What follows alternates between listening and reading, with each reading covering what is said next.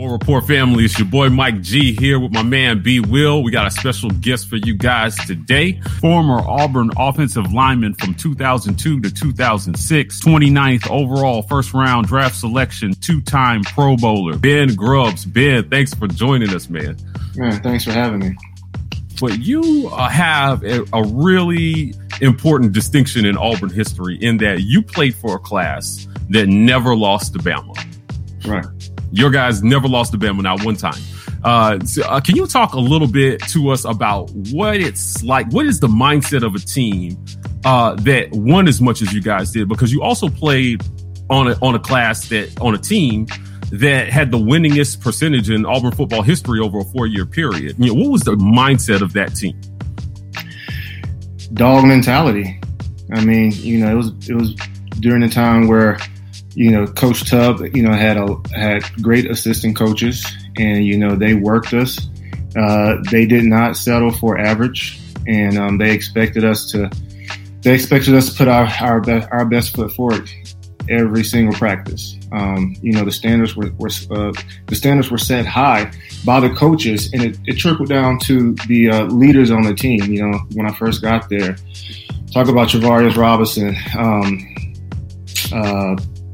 Spencer Johnson, Reggie Torbor, man, you know, J Mack, you know, they expected a lot of themselves, so therefore they expected a lot of their followers as well. So, you know, I quickly understood what type of culture it was going to be when I got there. Because, you know, I don't know if you know this or not, but I mean, I came from a small town, Eclectic, Alabama, where we only won 3 games each of my last 3 years. Wow. So I was not used to winning. I knew how to win individually. I had my personal goals, and I had that dog mentality on the high school level. But when I got to college, I was quickly reminded of what it was going to take to, you know, actually be successful as an individual, as a freshman, as well as a team as well. So, you know, it was definitely that dog mentality. I learned quickly what it was going to be. And as I got older and became more experienced, I already adopted that mindset. So that's the same thing that I instilled in the guys that were coming behind me as well. Oh, man, listen, you talk about that dog mentality. You certainly played with some dogs. We interviewed one last week, King Dunlap. Now, he swears up and down that he could beat you in a foot race. He said he was the fastest offensive lineman. He was a pup. You know, he was a pup when King was, I mean, I really enjoyed playing next to King. You know, first it was my tackle was Marcus McNeil, and then King Dunlap my last year. And, you know, King was very talented, and, you know, he was blessed with size and length, and he did a really good job at tackle. But King, me and King, I remember I'll tell you the story. Me and King, it was training camp. My last year, we were in training camp on the intramural field, and it was hot, and King just was exhausted. You know, he didn't have anything left in his tank. But we were doing something as an O-line unit. Coach Nall was really pushing us, and, you know, it was my job. Coach Nall kind of gave it my job to bring King along. And so as a leader on the team as well as the O-line, you know, King just wasn't holding his weight that particular moment. And I just remember King was on his knees and he was just like, I can't make it, I can't go. And I just got on top of him. I just started beating him, just punching him and I'm like, hey, man, you better get up and we better finish this. Okay. You know, because it's, once again, it's just that dog mentality. King had to learn what type of offensive line we were going to be. And I think he got a glimpse of it that particular day. Now, you talk about, we had, you know, myself, you know, Joe Cope, who was a walk-on. Joe Cope. A scholarship. So you got to know the type of dog that he had in order to walk on in that era, and then earn the respect of his coaches and teammates to get a scholarship. And then we had Tim Duckworth, who was, man, just, you know, his hands were, you shake his hand, you're going to get some blisters. You know what I mean? He was just had that work ethic, man, just coming out of Mississippi. He was, you know, just grinding every moment. You know, we had that core with Joe Cope at center, me and Duckworth at guard, and then Jonathan Palmer at the right tackle. Right. JP. And then, JP, and then, bringing King Dunlap along, who was a junior at that time. He had to learn, and he learned that day what it was going to be like. You're going to learn today. Yes, sir. He's not like that. Ben, looking at your career, man, listen, you started on the defensive side of the ball. And when you got to Auburn, they moved you to offense, and you started as tight end on offense, right? Right. Mm-hmm. So when you make that transition, coming from defense in high school to offense in college, but then to be an offensive lineman, especially with the type of grinders that you said you had as for coaches, that dog mindset, how hard of a transition was that to go from chasing guys to all of a sudden you're the guy getting that abuse and learning how to operate at that position at a high level? Well, it wasn't hard because my situation, I was a linebacker / fullback in high school, got to Auburn, and they, moved me to defensive end. Never played defensive end, never had my hand in the dirt. So I didn't transition that well. And it got to a point where I wasn't playing. I was redshirted. It was tough. Obviously, I was expecting to contribute my first year at Auburn, but things didn't work out. And, I was really discouraged. And, one day, it was after a spring game. I was playing DN and it didn't go well. And I was like, man, this is just not for me. I thought football was for me, but it wasn't. And I remember calling my mom and just, letting her know that, man, I was just started crying, just bawling because, the one thing that I gravitated towards naturally, football was just a sport that I always excelled at. But, the first time I stepped on the field, and then to go through those obstacles at Auburn my first year, it was very tough, and I was very discouraged. And I was like, Mom, this is not for me.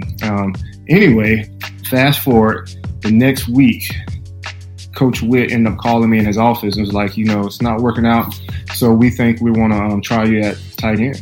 We still believe in you. Therefore, we're going to move you to tight end. And I was like, Coach, I'll play whatever you want me to play. And so at that point, I was already broken, and I was looking for redemption, and I saw tight end as an opportunity for me to get on the field. And it was, it was the middle of my redshirt sophomore year, where I ended up learning the plays. Coach Moore was the tight ends coach at that time.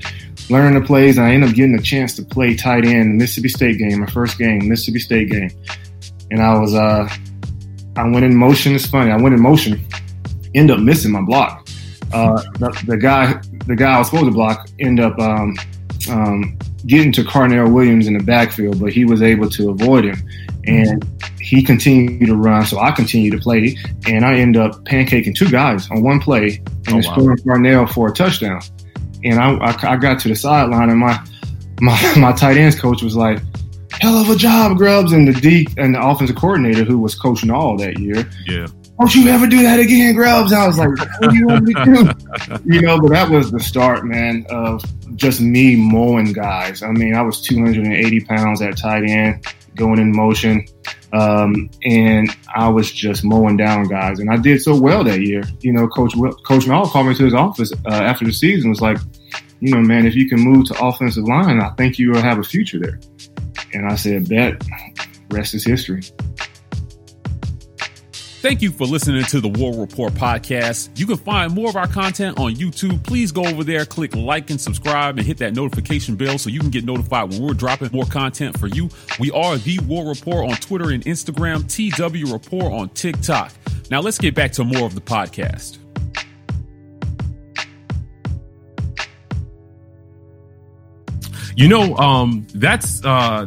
It's interesting that you say that because, you had coaches that recognized that you had talent. You faced some adversity, right?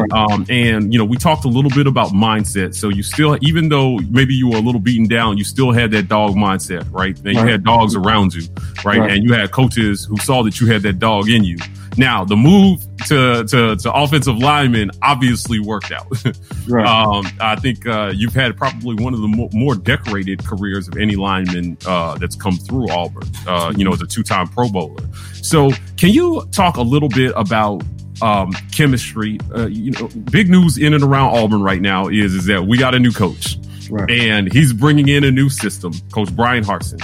And these guys may be asked to do some things that they have not been asked to do before in the past. Right. And as a guy who's played, at the college and the pro level and for multiple teams, can you give us an idea of what they can expect going from one system to another? Maybe going from playing a 2 technique to a 3 technique? Right. Well,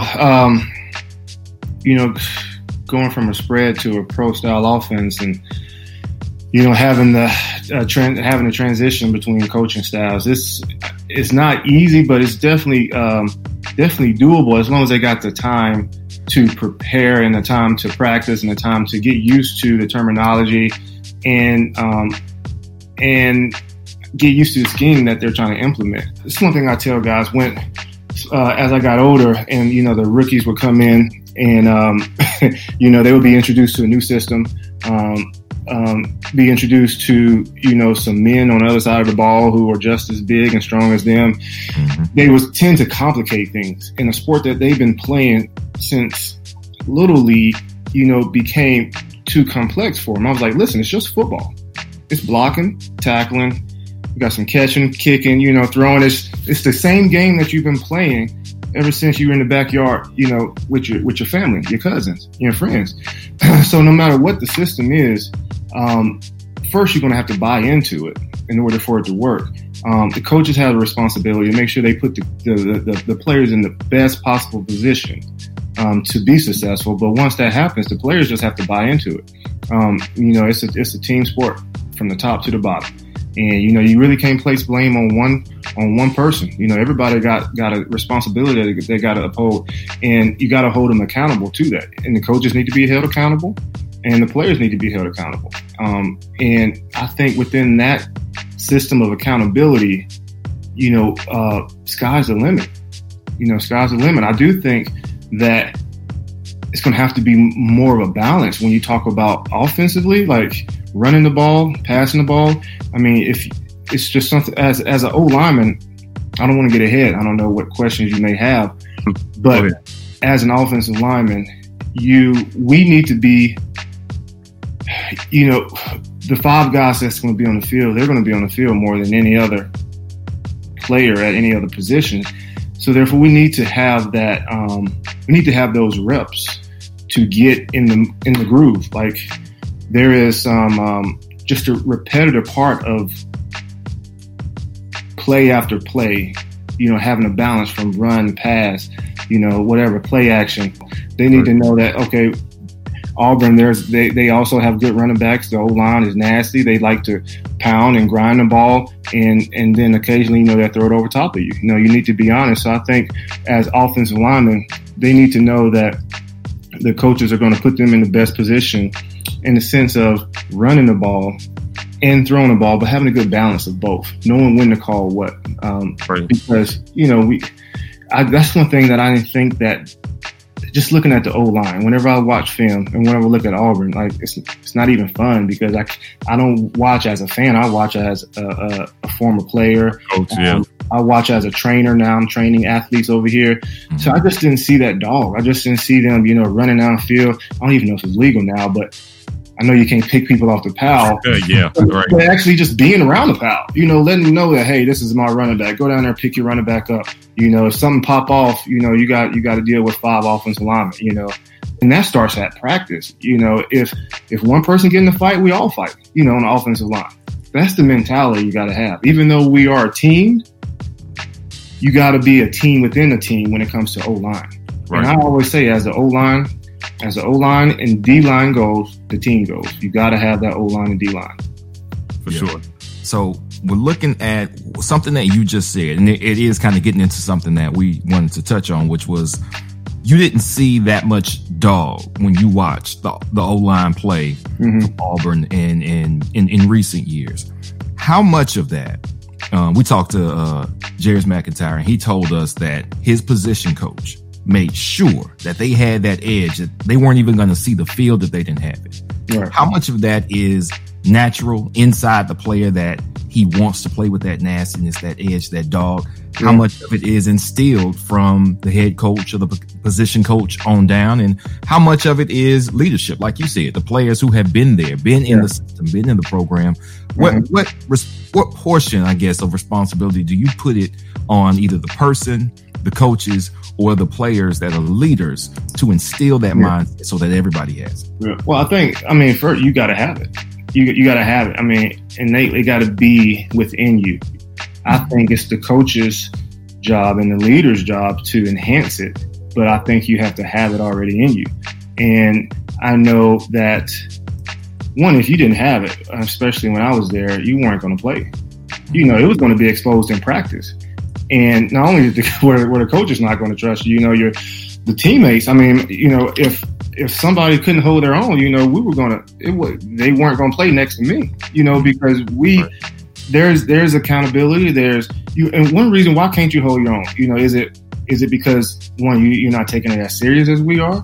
Is it that you are enjoying the college life too much and you're not in your playbook, you're not studying, you're not eating properly, you're not in the weight room making yourself bigger, faster, stronger, you're not doing the things off the field that you need to do? There's a lot of factors into it, but that play into it. But I do, first and foremost, I think that you got to have it. And then secondly, I think that, the coaches, they have to bring it out of you. They have to enhance it so that it continues to evolve and grow.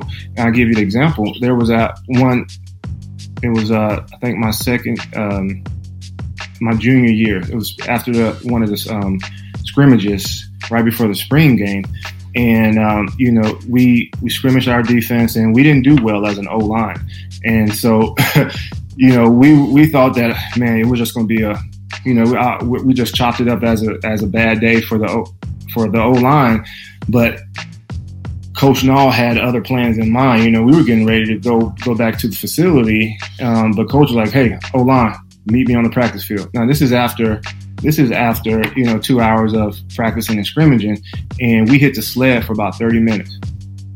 People throwing up. It's hot out there. We just scrimmaged, Coach. Give us a break. We'll get them next time. No, it wasn't any of that. And I think that right there also brings the dog out of you. To push yourself past the limits or the limits that you set for yourself. To push yourself past that threshold where it is now painful to do something. Most people will quit. But to know that you can go that extra mile, to know that your body won't fail you in those moments, this is just invaluable, man. And my hat's off to Coach Nall. He made a man out of me. Coach Knox made a man out of me. Just talk about two of it. Talk about redshirt freshmen. Workouts. Oh my gosh. If you didn't become a better man, stronger man, if you didn't believe in yourself a little bit more after those workouts, then something you just don't have it. You just didn't have it. And the people who didn't have it, they didn't make it. Thank you for listening to the War Report podcast. As we continue to grow, we're asking our community for help. So if you would like to support us, please visit the About section on our YouTube channel. You can also find the link on our Facebook page. We appreciate your support, and War Eagle. Right. Well, you said you touched on a lot of good things, and I got to tell you, great minds think alike. Because when we talked to King, we asked him, what advice would you have for any young recruit coming in to a new system with a new coach? And he said, buy in, which is something you just said. Buy into the system, work hard, fix your mentality and trust the coaches and trust the process for the coaches to get it out of you. You also said something that was very important that I want to highlight. you whooped King's ass, and I'm not sure a whole lot of people can lay claim to whooping King's ass. I tried once; it didn't go well. So I'm glad to see that somebody got that done. I'll be interested to see if he disputes that account. An amnesia, he'll probably have. King was already defeated. In his defense, he was already defeated. He was done. He was literally on his knees. We were doing drills, but he fell to his knees. I mean, probably heat exhaustion, and he just had it. But he was going to have to. I made sure he understood what the tempo that it was going to be. It was my senior year, I didn't do anything that anybody else wouldn't have done that came before me. Right. So the fights that you talk about, as a camera guy, having been personally out there and filmed it, I was always told to delete the tapes of the fights. So I witnessed the brawl or two, but I remember the intensity. It was just a bunch of competitors, and you guys were all on the same team. Right. And we would get in, what was the drill, Ben, because it used to happen during two-a-days. And you guys would go down on the field, on the intramural fields, and line up D-line versus O-line and just go at it. This is when tempers flared. Yeah. It was not a 7-on-7 drill. It's one-on-ones, right? Yeah, one-on-ones. Yeah. So you guys would do one-on-ones, and the coaches would say to you guys, the only person in front of you that you need to be worried about is the guy in front of you is the only person you need to be worried about. Whoop his ass. Oh, yeah. And it would get so intense. Hey, Coach Dun, Terry Price. Man, it would be so hostile. I mean, you didn't know if the coaches were about to fight. That's how crazy it was. That may or may not have happened, but I can tell you that what that translated to on the field, I really felt like was what was an undefeated season. It translated into the winningest 4-year stretch. Because what it did was it even with the fights, man, it brought us closer together. We left the fights on the field. We walked back in the locker room. There was a higher level of respect for that other guy over there because we know that, man, when something gets tough, they're going to go to battle for you. Right. And you pair that with the undefeated year. The theme was hard fighting soldiers. Brother Chet. Right. He's still there. He's still there. Still there. I mean, monumental, man. I mean, the things that he instilled in, the guys who chose to go to chapel and just Jason Campbell, Ronnie Brown, Carnell, those were the leaders, man. And you saw that. So you saw two sides of it. And I think they were very important. You saw the dog mentality, the fights on the field. But then, man, behind closed doors, the night before the game in LaGrange, Georgia, we would get together and we would pray for each other. And we would say, there were some tough things going on with our brothers that were family related. Coaches were going through stuff. Coaches were in there. A lot of coaches came and, we had prayer requests. Somebody lost somebody, please pray for my family. And the man next to that person would pray for him. And, that went on the whole year. And it was very, very special, man. I'll never forget that year. And it just made us brothers for life. Yeah, what I hear that you guys had a culture you had an internal culture that was family. It was toughness. It was holding each other accountable. And I think that the average fan doesn't understand how much of that plays into what we see on the field on Saturdays. Right. Because you guys are whole human beings with feelings and lives and things that you go through. Right. Yeah. And, and the field is church just on Saturday. Right. Where you get to work it all out. Listen, we really appreciate you joining us, Ben. You had a long career, longer than most, given that the average NFL career is less than 4 years. You played for 8. Made a couple Pro Bowls. You cut me short one. Oh, did you play for 9? Yeah. Okay, my bad. I was going for 10, but it didn't work. Okay, all right. Listen, King fell one short of 10 too, because he made it 9 as well. Okay. Can you talk a little bit to us? You mentioned that you're training kids now. Can you talk to us a little bit about what you're doing now in your post playing career? Yeah, so it was a journey, man, to get to where I'm at right now with training kids. But I've never been opposed to trying things. So when I retired, one thing that kept me sane, one was my family. So I'm married with 4 kids, so that'll keep you busy and keep your mind off of some things. But besides my family, I always wanted to play music.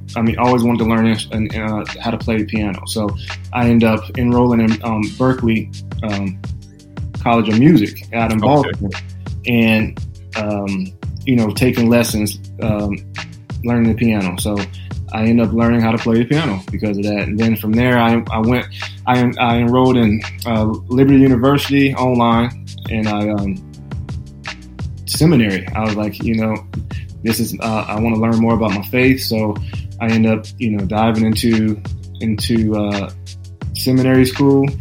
Quickly found out that wasn't for me, because that's a whole nother beast, and I was like, so what do I really want to do? And it was during a time where, I worked out. I was working out twice a day, just trying to fill that void of not playing football. So I still found a challenge in working out and getting stronger. Ended up losing 60 pounds after I retired. Got back down to 258 right now. Oh wow! From 315, I'm down to 258, and so, I was like, well, I love working out. I'm starting to get that itch to be around football again. I don't want to coach.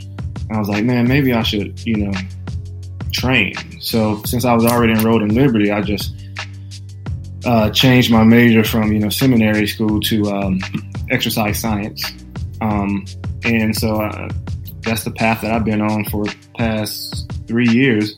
I'm 4 classes away from getting my master's in exercise science. Oh wow! Congratulations. Yeah. So I was studying. I got my degree in public administration at Auburn. Okay. I'm 4 classes away from getting my master's in exercise science, and I also started my training business. It was 2019, right before the pandemic hit. I started my training business, and so I've been training athletes, offensive line, D-line specialists. But I train in the area that I live in. A lot of kids just need that the foundation of just speed and agility and functional strength. So I train DBs. It's crazy. Okay. DBs. Wide receivers, I do it all, but I specialize in O-line, of course, and I teach quite a few D-line as well. Okay. Well, listen, hopefully you're teaching them to have that dog mentality like you did. Man, I have to. I teach my kids that, but you got to be careful when you mess with other people's kids. I let the parents know. I'm like, hey, can your son handle hard coaching? And he's like, no, he's not fragile, but I was like, we'll soon find out, because the mindset, it's just, I don't even think about it. If something's not done right on the field, you fix it. If you're not strong enough, we're going to push the sled. We're going to do things that would directly transfer. If you're not conditioned, we're going to run. I'm going to put you through a lot of drills. My goal isn't to make you throw up, but they throw up out there, because they're not conditioned. And at the end of the day, for any kid to think, a lot of kids say, I want to be like Mike, or I want to, kids in my neighborhood that I grew up in, I want to be like Ben. You better be careful what you ask for, because you have no idea what I went through. You have no idea, we kind of know what Mike went through from his documentary. Right. But, people only see the after product, the end result, but when you peek behind those curtains and you see those days that,